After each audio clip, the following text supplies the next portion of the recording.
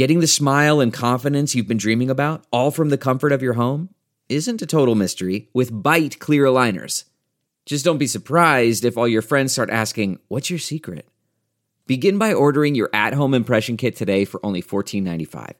Bite Clear Aligners are doctor-directed and delivered to your door. Treatment costs thousands less than braces, plus they offer flexible financing, accept eligible insurance, and you can pay with your HSA FSA.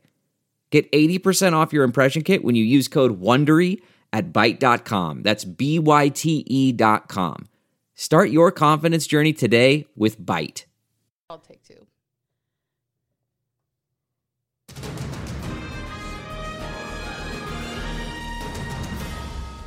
Thanks for joining us for another week of Take Two. Happy Friday, a long holiday weekend. Joining us here today is Mara Carabello, of course, from the Exoro Group, still today, and John Dougal, State Auditor.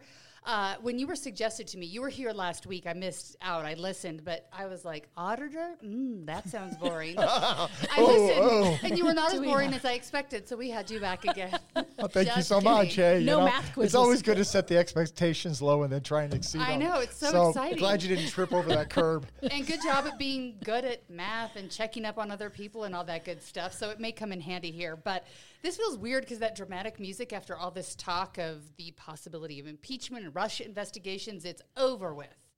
And so we don't even have to talk about that, which is nice. So we're going to move on to other things. We're not going to talk about this, but I do want to congratulate the state of Utah for 150 years of women getting to vote. It's hard to believe, Mara, that someone's way back when didn't think we should get to vote, so it's a good day. I think there are some people still around that maybe don't think our voices are a little too loud right now. So congratulations to the women in the state of Utah for being one of the states that leaned in at the beginning. Like, we were trailblazers.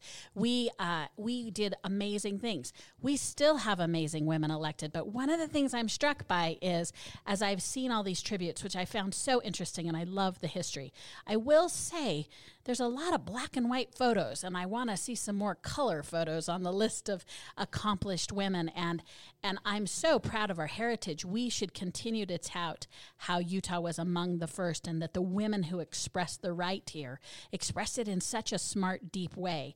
We are truly pathetic still right now in our representation of women, particularly in elected office. You know, we're at about a fourth on our good days of elected officials, and I think that with women being the majority of citizens in the state of Utah, that if you're looking at real equality and not tokenism, and I mean, you know, we have amazing female leaders, but equality comes from not just having occasional female leaders.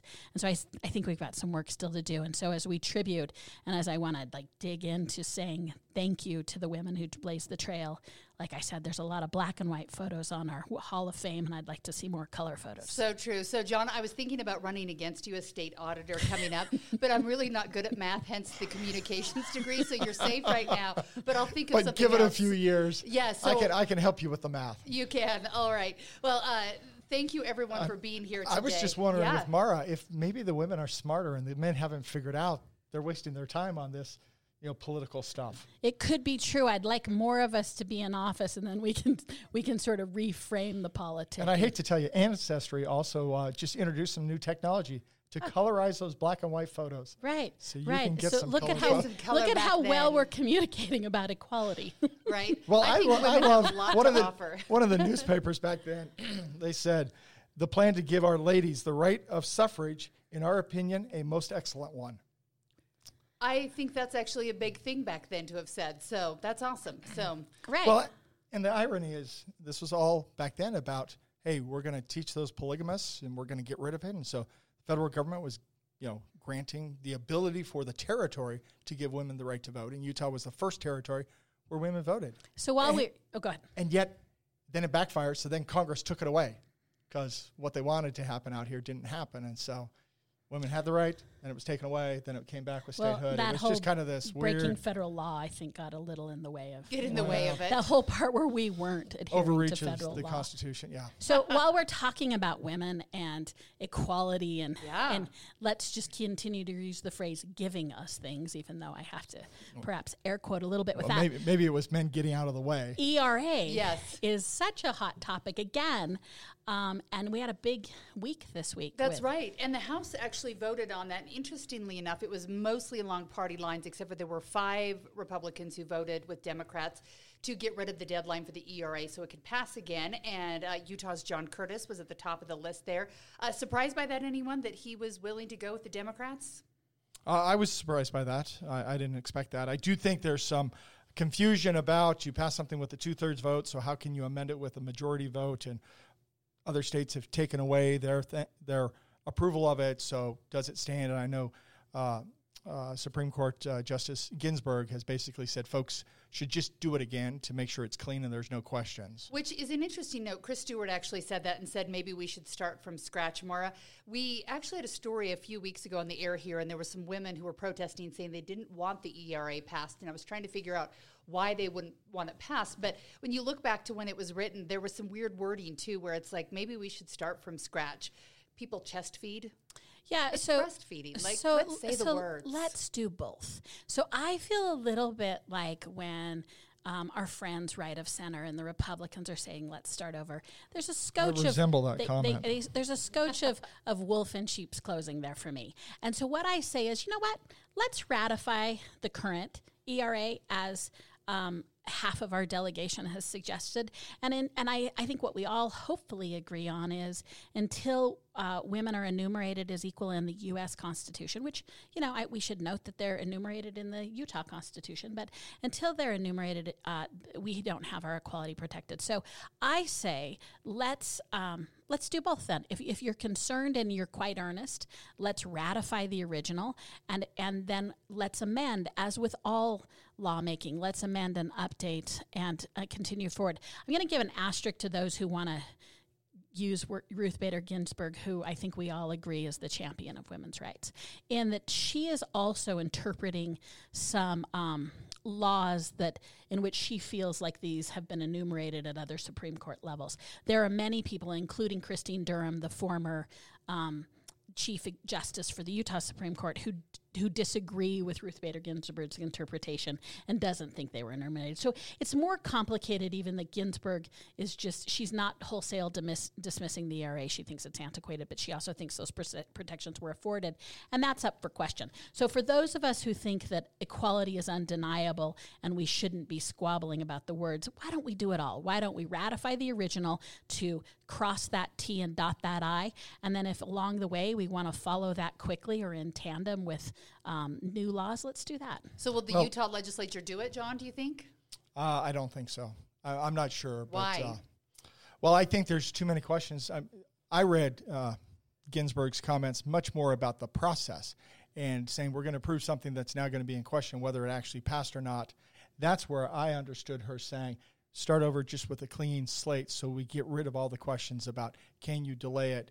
Can you delay it with a majority vote? What if these states have pulled back their approval?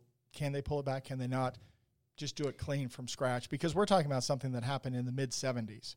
And so here we are many decades past with a lot of uncertainty. So and the court, I think, is recognizing if there's questions, it's going to get dumped at their feet, and they probably don't know how to answer it. So I think John's totally right about the attitude of the Utah legislature, and they're going to rest it on process. One of the things I would point out to this same Utah legislature is this is the same group of guys that routinely like message bills that they know will be challenged as constitutionally questionable, and they don't have a problem with that. Like recalling a U.S. senator, for example? Like that, or like a number of different positions we have on abortion. And so I would say to these same that they lack credibility since message bills are flowing this year for them to suggest that they never vote on anything unless it's constitutionally clear for them does not seem to have much credibility for me. All right, so we'll watch that one carefully. This already seems like a year ago, but the New Hampshire primary happened.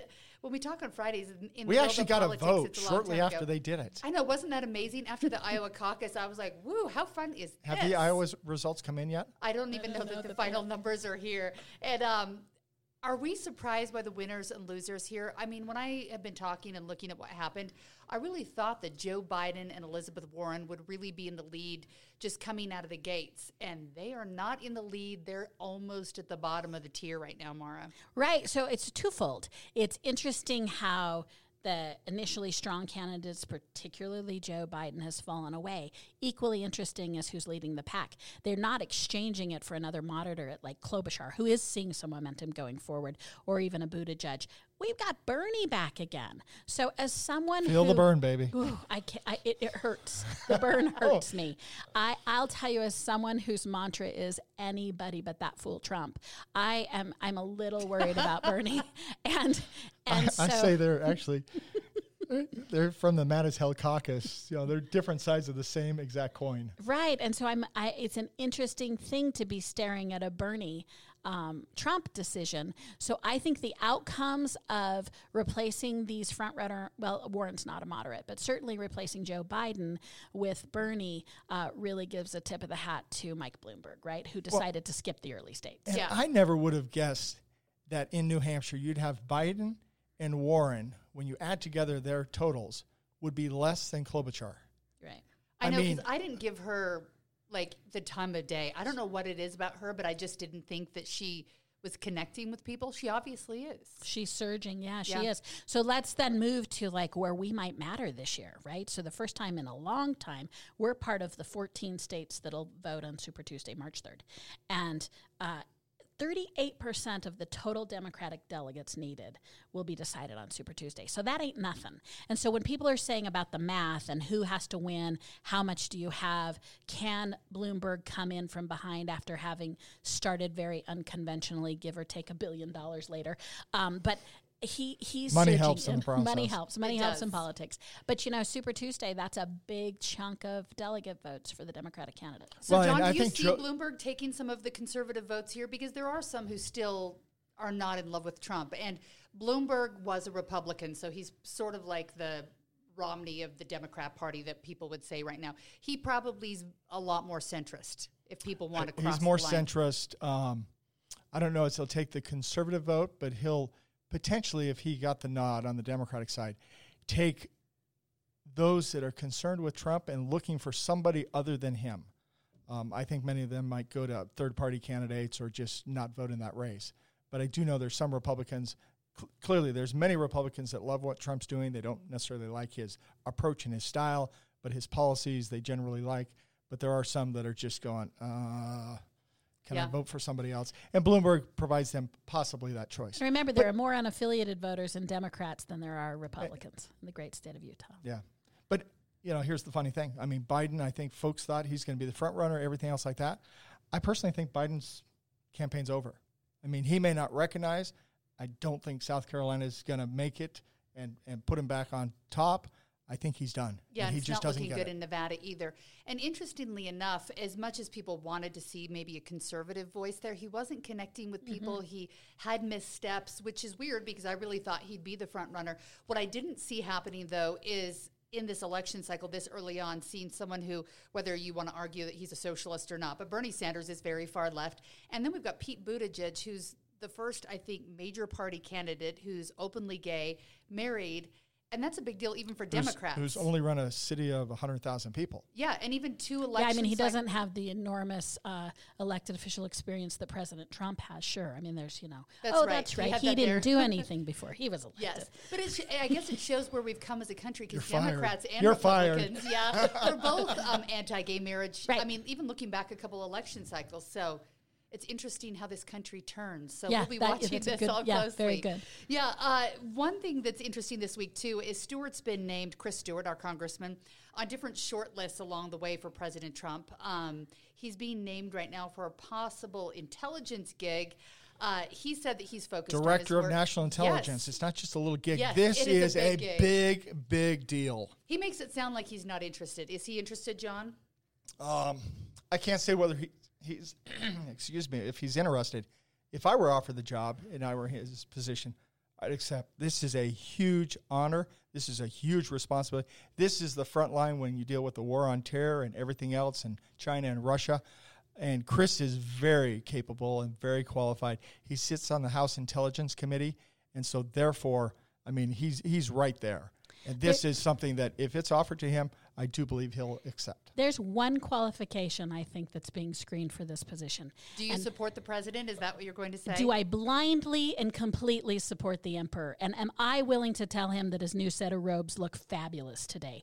And I think that is the singular qualification right now for holding this security job with the president. And so I think one of the reasons they're having such a hard time slating senior positions, this is also the person responsible for doing the daily briefings, which Trump has continued to say, I could care less about. Data's not my thing. And the one interesting thing about the position is, it was formed after a 9/11. It's enormously powerful in some ways, but it doesn't have a budget. So in many ways, it's the coordinator between these other behemoths. And so I agree it's 17 intelligence agencies. Yeah, but absolutely. You have coming no out budget, of 9/11. And, right? yeah. You have no budget. So you have no down ballot. You have no ability to control. So it's both a big position and if you're in the security world, not. But more importantly, again, what's the number one qualification that Trump is looking for? And I think it is blind loyalty. I think they're looking for someone that he's always looking for someone who will shill for them. And I think it's been hard to find people. If we look beyond that, though, is he qualified for the job? He served in the Air Force. I think he was actually considered possibly for the head of the Air Force a while back. Is it something that maybe he could step into this role and really take charge and maybe get the president to listen after I'm going to stick with my obstinate position. I'm going to stick with the fact that we've had unqualified and qualified people in the Trump administration. And I think when he was first elected, you saw a good deal of patriots saying, I'm going to go in and shape this person.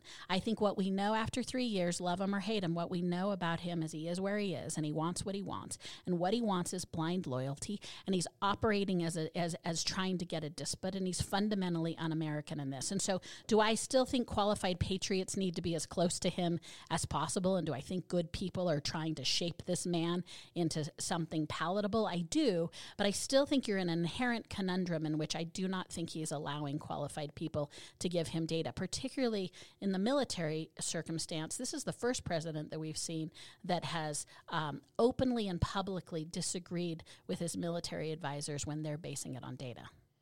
Well, I'm going to disagree a little bit there. First of all, I think Mike Lee and President Trump have a good relationship, but we see regularly where Mike Lee takes a position that President Trump doesn't appreciate, and yet they still have a good relationship. He's an independent elected. He's not an appointee of the president. And then if you go back to the next question, which is he qualified? Absolutely. There's many folks that have been on the Intelligence Committee in the House that tout Chris Stewart's capabilities there, and so, yeah, I think that would be a great position if he were to be offered it.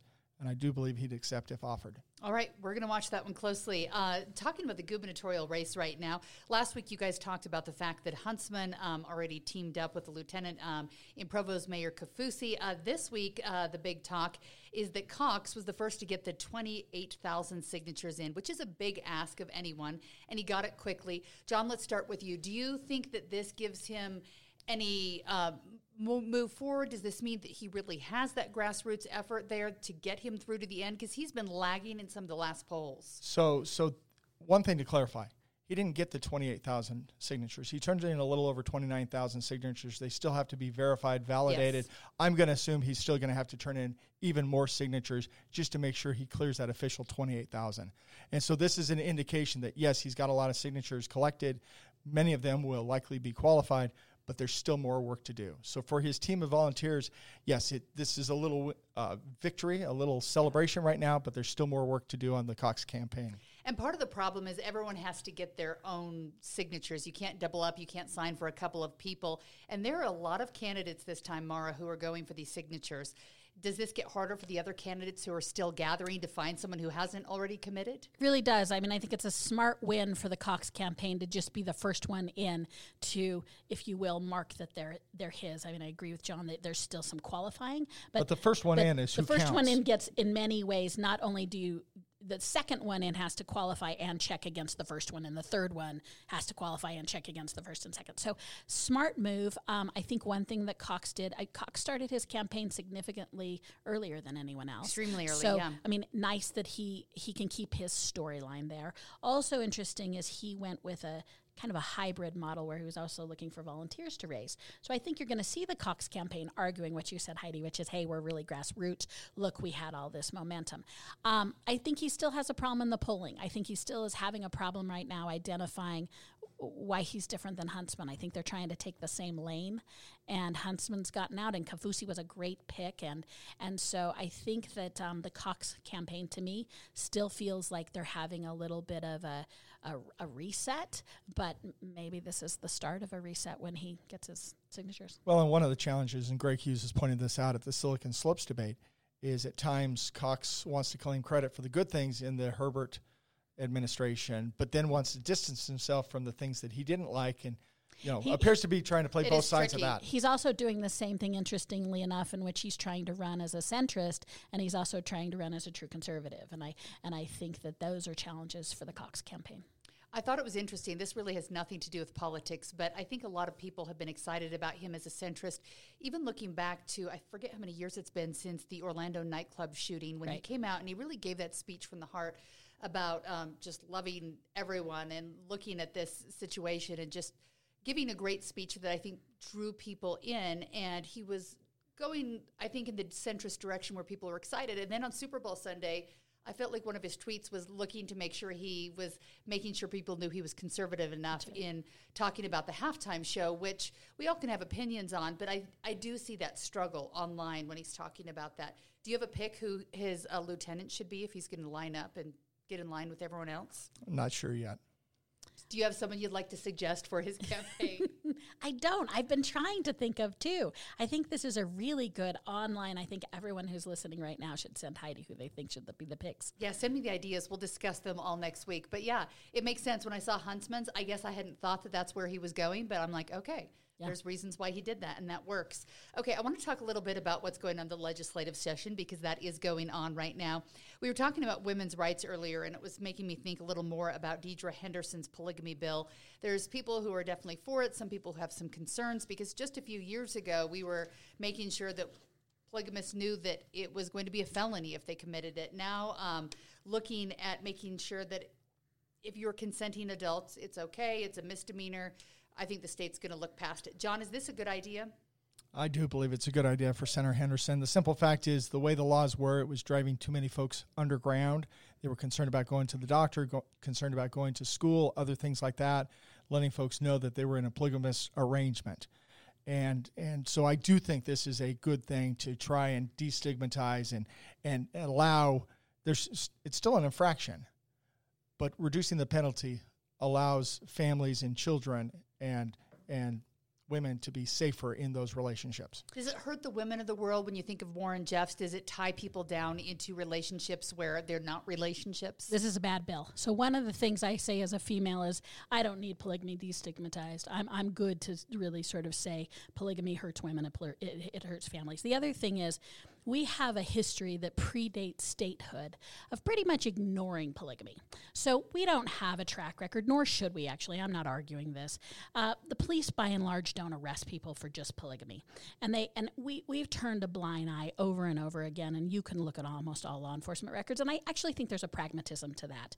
And I don't think we should have law enforcement agencies that are out looking for polygamists that are basically following the law. One of the things, though, that I think is so important is when you use the polygamy laws, it's when there are domestic violence issues and child abuse issues, and when these relationships that often happen in these patriarchal communities happen, particularly to women and children. I do think you need to have the teeth in your law that it's a felony, that you can take these men, like Warren Jeffs, like what happened in Hilldale for years, and are still happening in these communities. I think women particularly need the recourse to know that it's serious enough felony that they can maybe get these men out of their life. So I would argue with anybody at a practical level, these laws are only used when the man has become a threat, and that we have a history in Utah of ignoring everyday polygamy. And I'm going to disagree. I mean, when I was a state representative, I had to help in a situation where a teenage girl that was in a polygamous community was assaulted by a teenager from northern Utah who came down. She had met this person online and stuff. Well, after this assault, what did the local police do? Nothing. It's because she's from that community. It was just, no, that's her fault. That's her problem, whatever. Because she came from a polygamous family, they were just ignoring it. So I worked with others in law enforcement. This kid had then fled to Idaho, so they got him extradited back here and charged and stuff like that. I do not think it's appropriate for folks in law enforcement to look at the polygamous community and say, well, whatever happens there, that's too bad, so sad, that's your problem. We need to make sure they can come out of the shadows and live in a safe community. Yeah, and I think you're referring to communities that, like the United Effort Plan Trust, good for the state of Utah. They stepped in, they broke apart that trust, and I'm referring to your average city. Yeah, and I think in general, it is important that law enforcement has the tools and has the teeth to protect women and children who are in these environments. And I think basically law-abiding polygamists have never, it's the rub on Utah, is that law-abiding polygamists in Utah have never been chased down. And so I think it's so critical that we have teeth in our laws for the abusers and polygamists in polygamous communities. All right. I guess and I think there's still teeth in this law that deals with the abuse. But it's trying to destigmatize the other. There's still felonies and other things. There's still felonies and other things involved in aspects where there's serious harm taking place. To take away and make this a transactional equivalent to a parking ticket is unconscionable. And if anyone wants to make Mara into their second wife, I don't think it's going to work out probably well. Not. Probably not. Ain't nobody wants me. If anybody wants to look at this, go look at Senate Bill 102 for substitute. Okay, you can read all of the information on that one. Let's talk about daylight saving. That's one of your favorites. I know that this one, I hate changing time. I'm one of those people that just doesn't sleep well in the first place, so changing time makes me ornery. But getting rid of long, late summer nights, which are glorious, makes me ornery too. So what do we do? Anyone? Do we pass this? So Senator Harper has a bill, and he's trying to run this thing again, trying to say, let's do permanent daylight savings time. So rather than, so many folks are concerned of, let's go to standard time where you lose your nice light in the summertime. Let's go to permanent daylight savings time. Now, what he said is, we can only do this if 5 other Western states with us join with us to do this. And he's also relying on folks in Congress. I think Marco Rubio is looking to run a bill to allow states to go to daylight savings time and stay there. Currently, we can either stay permanent time or we can flip-flop. And most folks I talk to don't want to change.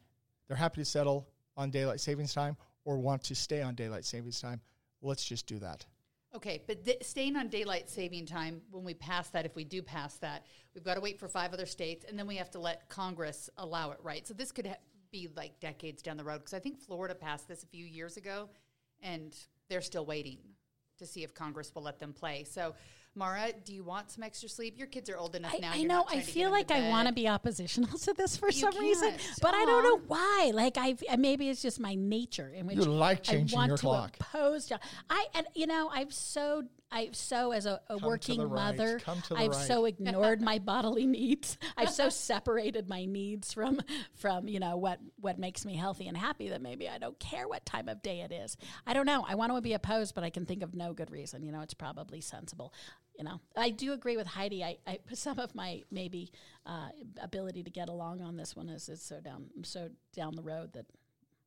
I don't know. Maybe we could be the domino effect for the West that they've been waiting for. Let's lead out on daylight savings. Let's do it. Let's have this be our mountain where we're going to plant our flag. I don't know. It might be a good one. Our newly designed state flag, which we should talk about. Mara, are you calling states' rights?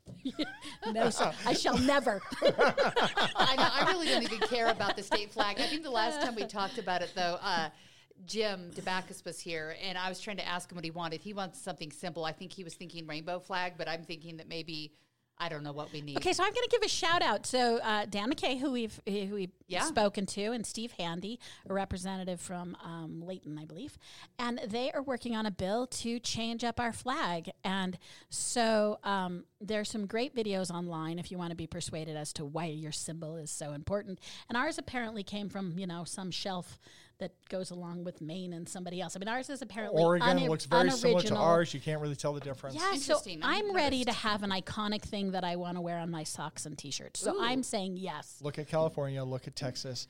I lived in Puerto Rico for a couple of years. They love their flag. They put it on their cars, their homes, everywhere, their clothing. Who walks around with the Utah flag, celebrating the Utah flag?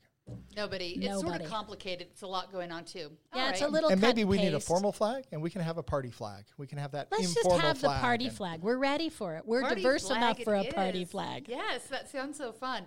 I want to talk about Mara's favorite bill right now, straight ticket voting. She thinks that you should always go in there and just click one little button and be done with it. I love it. As someone come on, do a little left research, of Mara. Center, I love the straight party. So one, I want to give a shout out to to long-term continuing. You can continue to bring your idea up, and finally it'll happen. Patrice Arendt has introduced this bill, I think, since the mid-1800s, and finally it's getting some traction. It passed out of the House. This is so important, and here's why. Democracy is precious, and Americans, we're lazy folks, and really, if you are so lazy that you can't punch every individual ticket, that's too exhausting for you. The other thing straight party ticket voting does, although less so now in the age of digitization in our voting, is sometimes you forget there's some judges at the end, there's some initiatives at the end, there's a lot going on. And if you're that dedicated to your party as straight party voters are, then why don't you just take pride in pushing everyone? But I will say, as someone who would like people to take more of a considered look at the Democrat, I think oftentimes you may have, that's right, you may have liked the Democrat, you may have even appreciated some of the mailings they sent you, and then when it came time, you never even went to look at the individuals on the ballot. So I think that democracy is precious enough to spend an extra 4 minutes with you clicking through. I think this is a terrific bill. It's a simple fix. The Republicans don't want it because it's part of the gamesmanship of keeping people all clannish and tribal. But I say, forget about that. Vote with your heart and maybe look at the individual.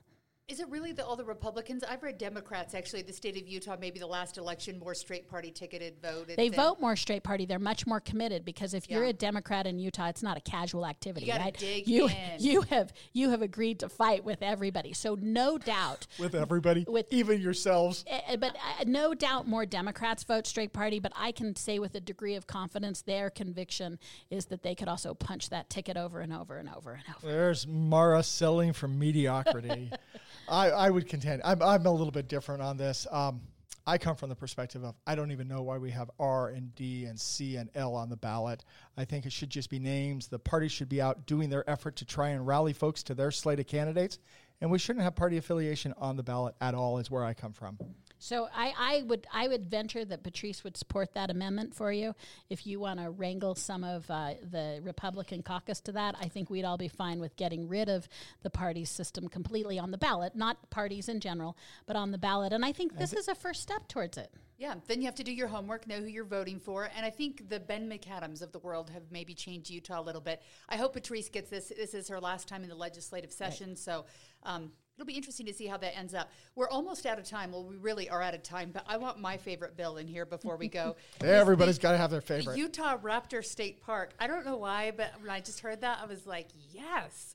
Jurassic Park in Moab. Like, what if we I'm not sure that's a good thing. Breed some raptors. Jeff Goldblum coming out? Yeah. I'm pro Utah Raptor State Park. This is the best $10 million we're going to spend this year. It would be awesome, dinosaurs. Don't you think? I do. I know. And if we really could get a couple dinosaurs, we'd have to be careful. We've got cool arches and hoodoos down in that direction you want to be very careful with. But we get a lot of visitors down there, and having something other than crowded people on the trails, then we could give them a day off where they could have like a little Disney World in the desert, but with dinosaurs.